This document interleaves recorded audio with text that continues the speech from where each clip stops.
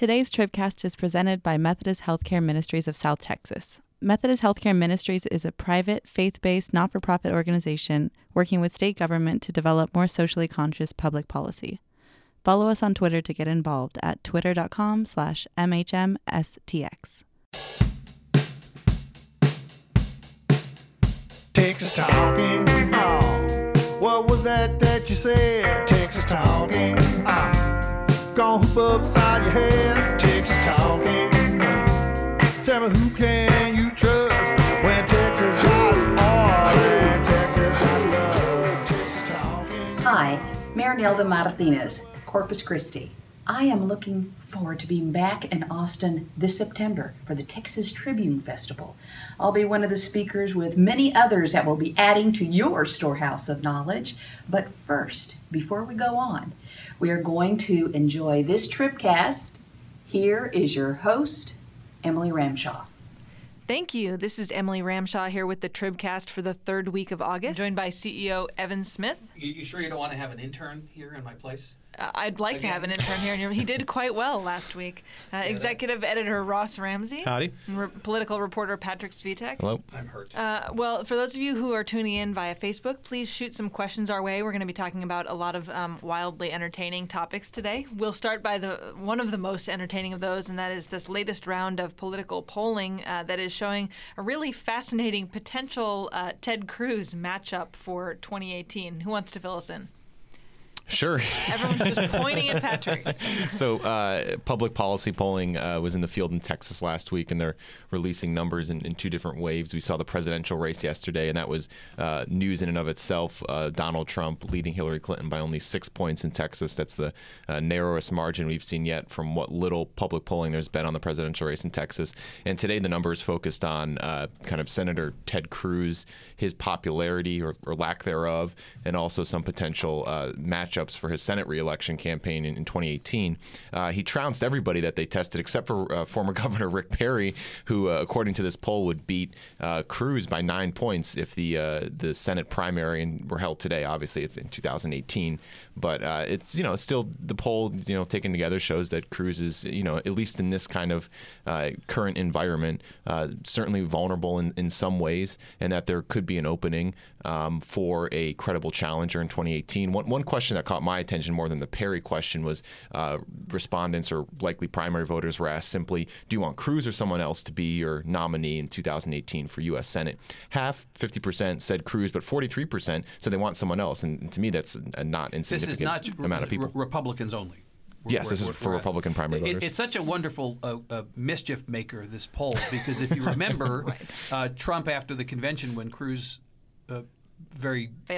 definitively failed to endorse him, Trump came out and talked about possibly funding a challenge to Cruz. And at the time, Rick Perry's name came up because Perry was a Trump supporter and has actually taken any number of rounds of incoming fire for Trump over the last couple of weeks, most recently going back at Khizr Khan, the Gold Star dad, 2 days ago, an issue that we thought was finally off the front pages. Perry...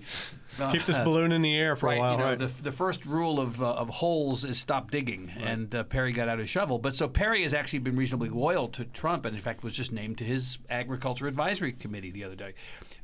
One could imagine if you'd sort of take the narrative through line all the way to the end, Trump wins the presidency. That may be the least plausible thing in this anecdote.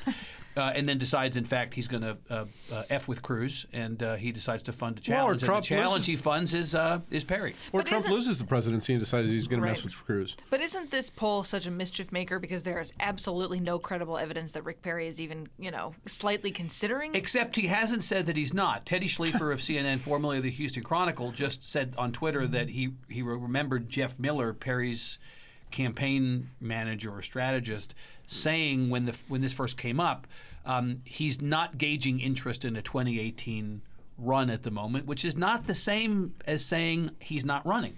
Not gauging interest at the moment is what you say when you are considering.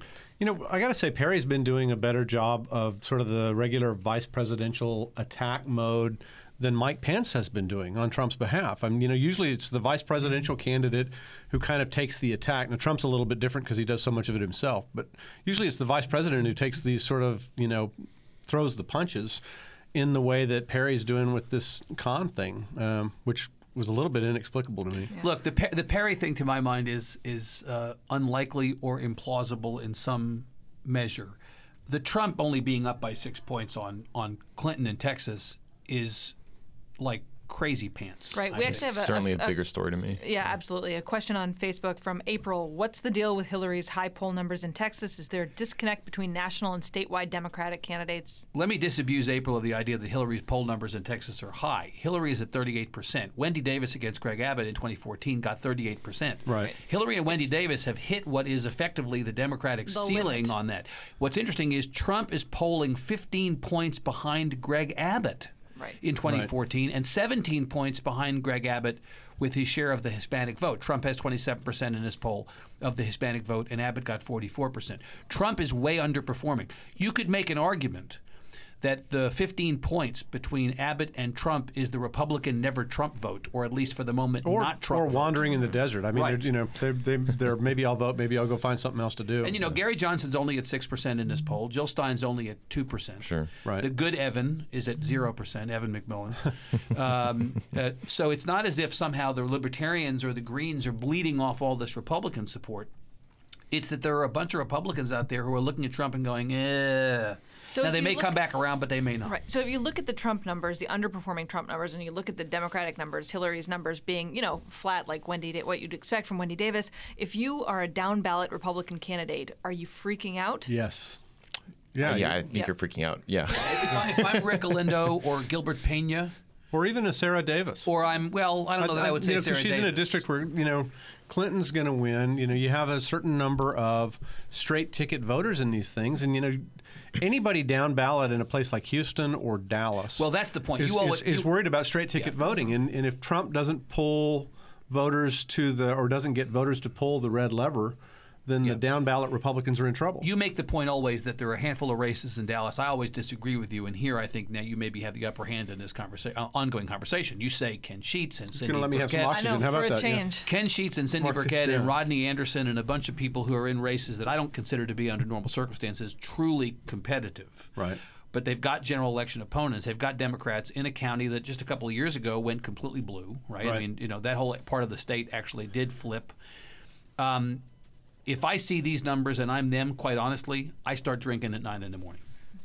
I think to myself, it is time to start drinking. If Trump is underperforming Abbott by 15 points, if there's that low level of enthusiasm for Trump, unless he turns this around, some districts that are not now competitive probably become more competitive. Well, the reason those three are, to your point, the reason those three are usually not in trouble is because they are in battle-hardened districts. They've had to fight for their seats every 2 years. Mm-hmm. And, losers go drinking and winners go knocking on doors. Those guys are out working. They're working hard. In fact, I was up in Irving yesterday on moderating a discussion with a bunch of legislators, including Anderson and Burkett, not Sheets. And I asked the panel, are you supporting Trump? And both Anderson and Burkett said, we're voting straight ticket. We're supporting the nominee, and we are out knocking on doors. It is exactly what you said. They've got no choice but to hug that straight ticket vote. So let's go back to Cruz for a second. So if there's so much sort of animosity, so much anger over him not endorsing Trump, why then in a poll like this did he perform so well compared to in a matchup with, say, Dan Patrick or a matchup with Michael McCall? I don't think anybody knows Dan Patrick or Michael McCall. Not Dan Patrick? No. I think you're half right. I think your name ID, if you're anybody but the governor, is down in the low 20s, high teens. I think Patrick and McCall are in totally different categories. In terms of why the vote is I think they're in different categories, but I think they're both unknown, relatively. Mm-hmm. Compared to Cruz. I don't know. I think it's hard to parse all this until we get through November. We see how the presidential election shakes out. In some ways, right now, between now and November, is the best time for anti-Cruz forces to mobilize within Texas because the entire political atmospherics could be 100% different in November. Trump could lose, Cruz could spin it as I was right all along, and we could all go back to Cruz being the most popular Republican in Texas like he was in 2014, according to PPP. Which I, of course, think is going to happen. Well, You and I said this in the previous podcast. Look, I think this is a what did you do during the war daddy moment for a lot of Republicans. And I think when Cruz, after this election, should Trump get beaten or beaten badly, Cruz stands up and looks like one of 2 or 3 people who had principles enough to not be dragged into this at a bad time. Look, I think on the McCall thing, this is the distinction I would make say to all of you about McCall and Patrick.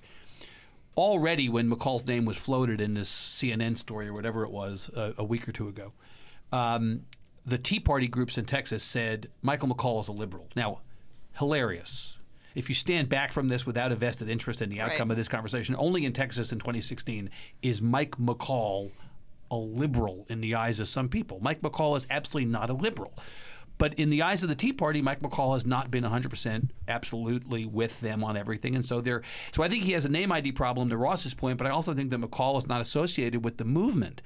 Dan Patrick is the movement in some ways, right? I mean, Dan Patrick is their guy.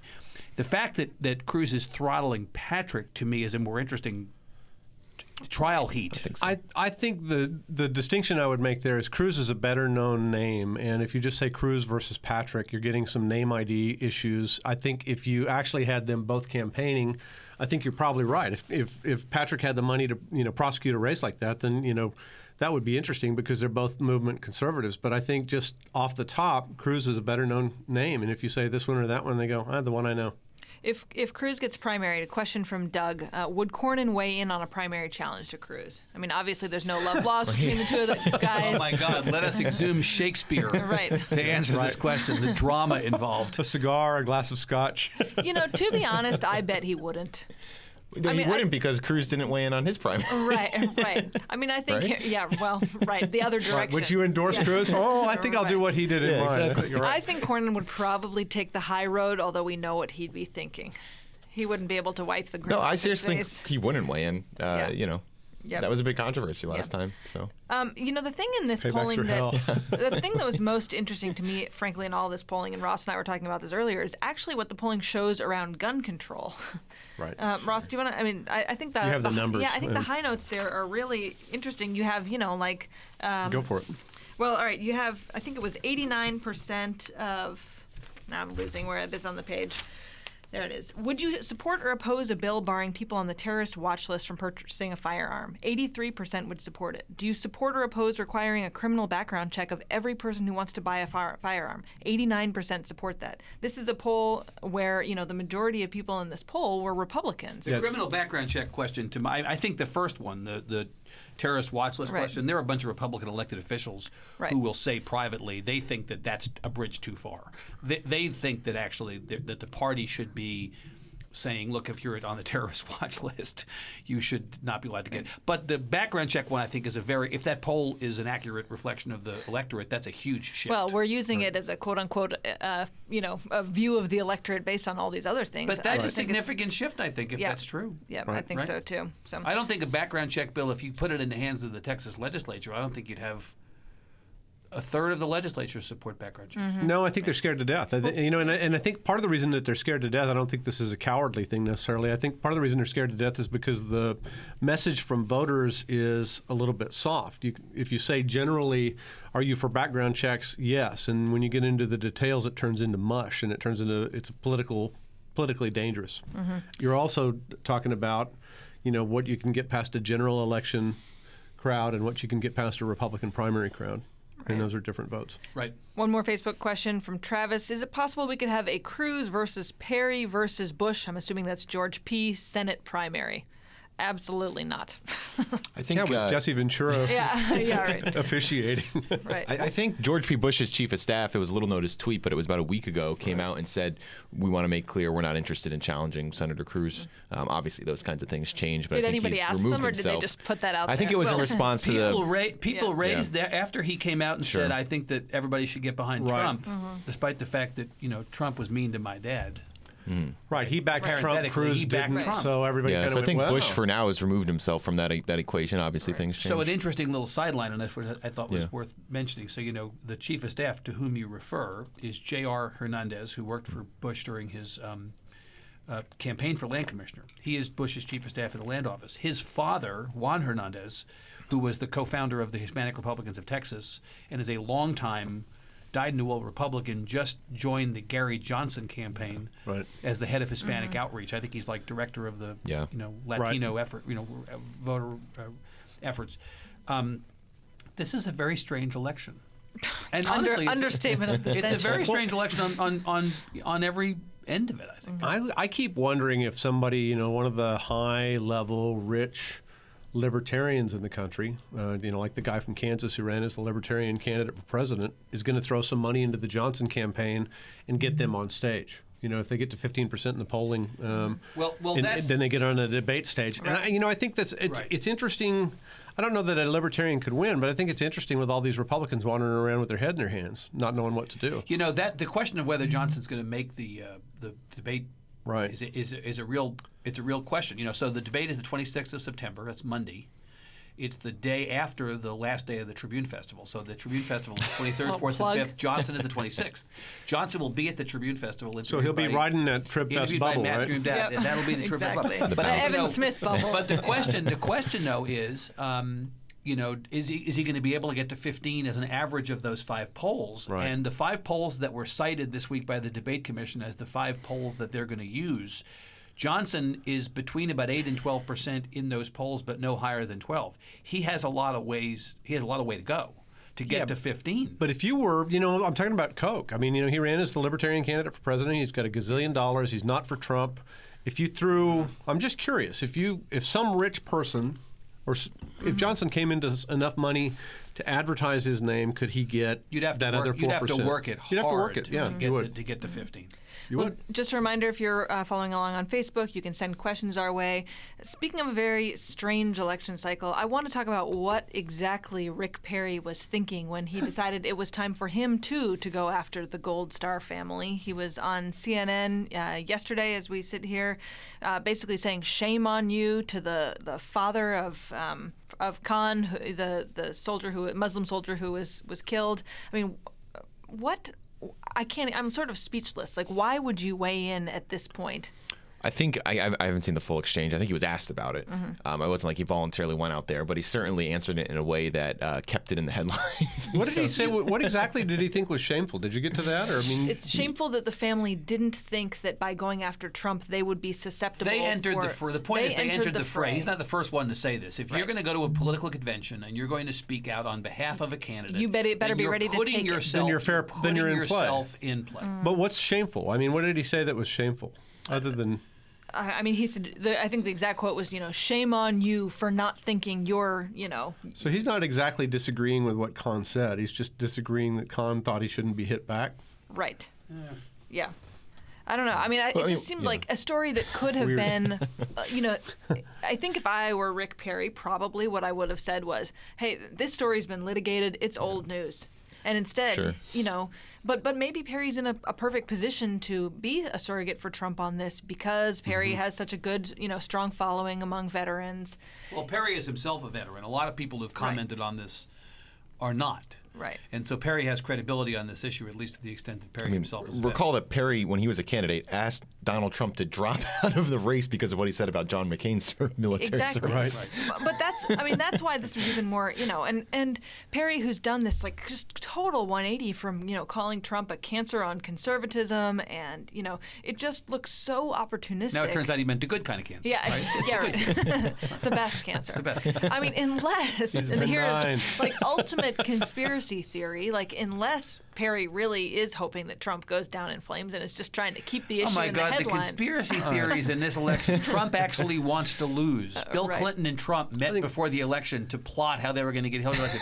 I mean, I just think people's minds just raced to places. I think everything Perry's been doing since he got out of the race looks like he's auditioning for some place in a Trump administration or in a Republican hierarchy. No one doubts that if Trump wins, Perry is not.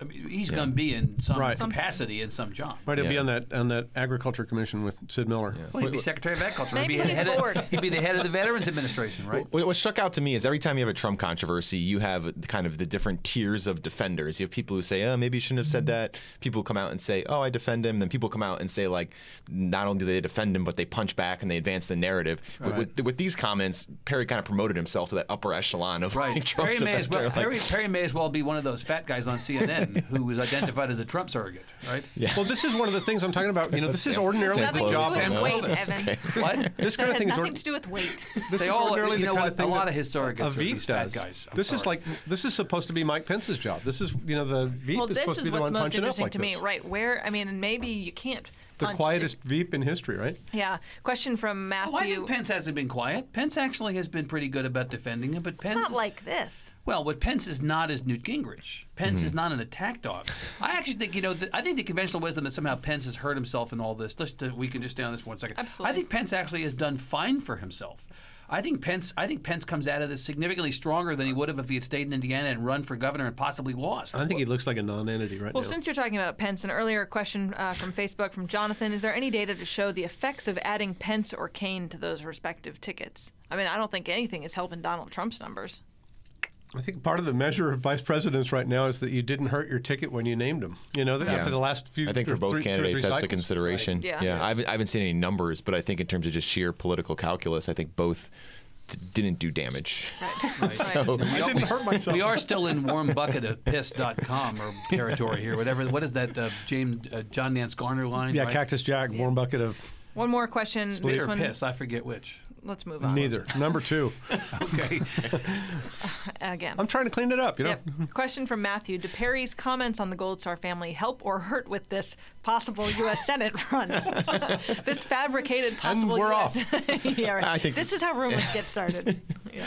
I think they would only help within the context of, you know, Trump winning and there being the rise of a very pro-Trump wing of the Texas Republican Party, and Perry eventually being able to say, "I stuck through him through thick and thin." But that's He's a locked up stretch of the a punching theory. people at rallies vote for sure. But this does, Perry's comments do put even more distance between him and Abbott. You know, Abbott obviously took the totally different approach. With, Right, remember Abbott? Yeah. We've like talked about the political landscape in Texas for the last 20 minutes. Right. Not a word about Well, it. and you know, the biggest advocate for Trump, other than Perry, has been Patrick, and he's been quiet about the con thing, right? Yeah, Patrick has been, ever since the convention, Patrick has been very People quiet. ask Team Patrick about Con, and I've not seen a word We about asked it. Team Patrick about Con, and we did. Yeah, they did Patrick. not From what I've weigh seen, in. he did Right. a morning TV show appearance in Houston, and otherwise he's been pretty quiet. He's been a little active on his Facebook page, but I just haven't heard a lot from him Topic about on the which Dan Patrick does presidential not race. press release or gaggle. Well, I mean, Right. Dan Patrick is probably looking at his, political future and thinking maybe the best move is to just shut up for a while. But he says that this is his last job. Do you not take him at his word? His Don't speak political unless it future improves is the his silence, political right? present. Well, right? all signs right now point to him being disappointed with the way things went down in Cleveland. I mean, we know that he was among the last people that Cruz spoke with before Cruz went out on the stage. There's been some reporting. Patrick. Yeah. There's been some reporting to suggest that he was upset or disappointed, at least, with Cruz's decision not to offer any support for Trump. So I think the silence for now certainly speaks volumes. Mm-hmm. All right.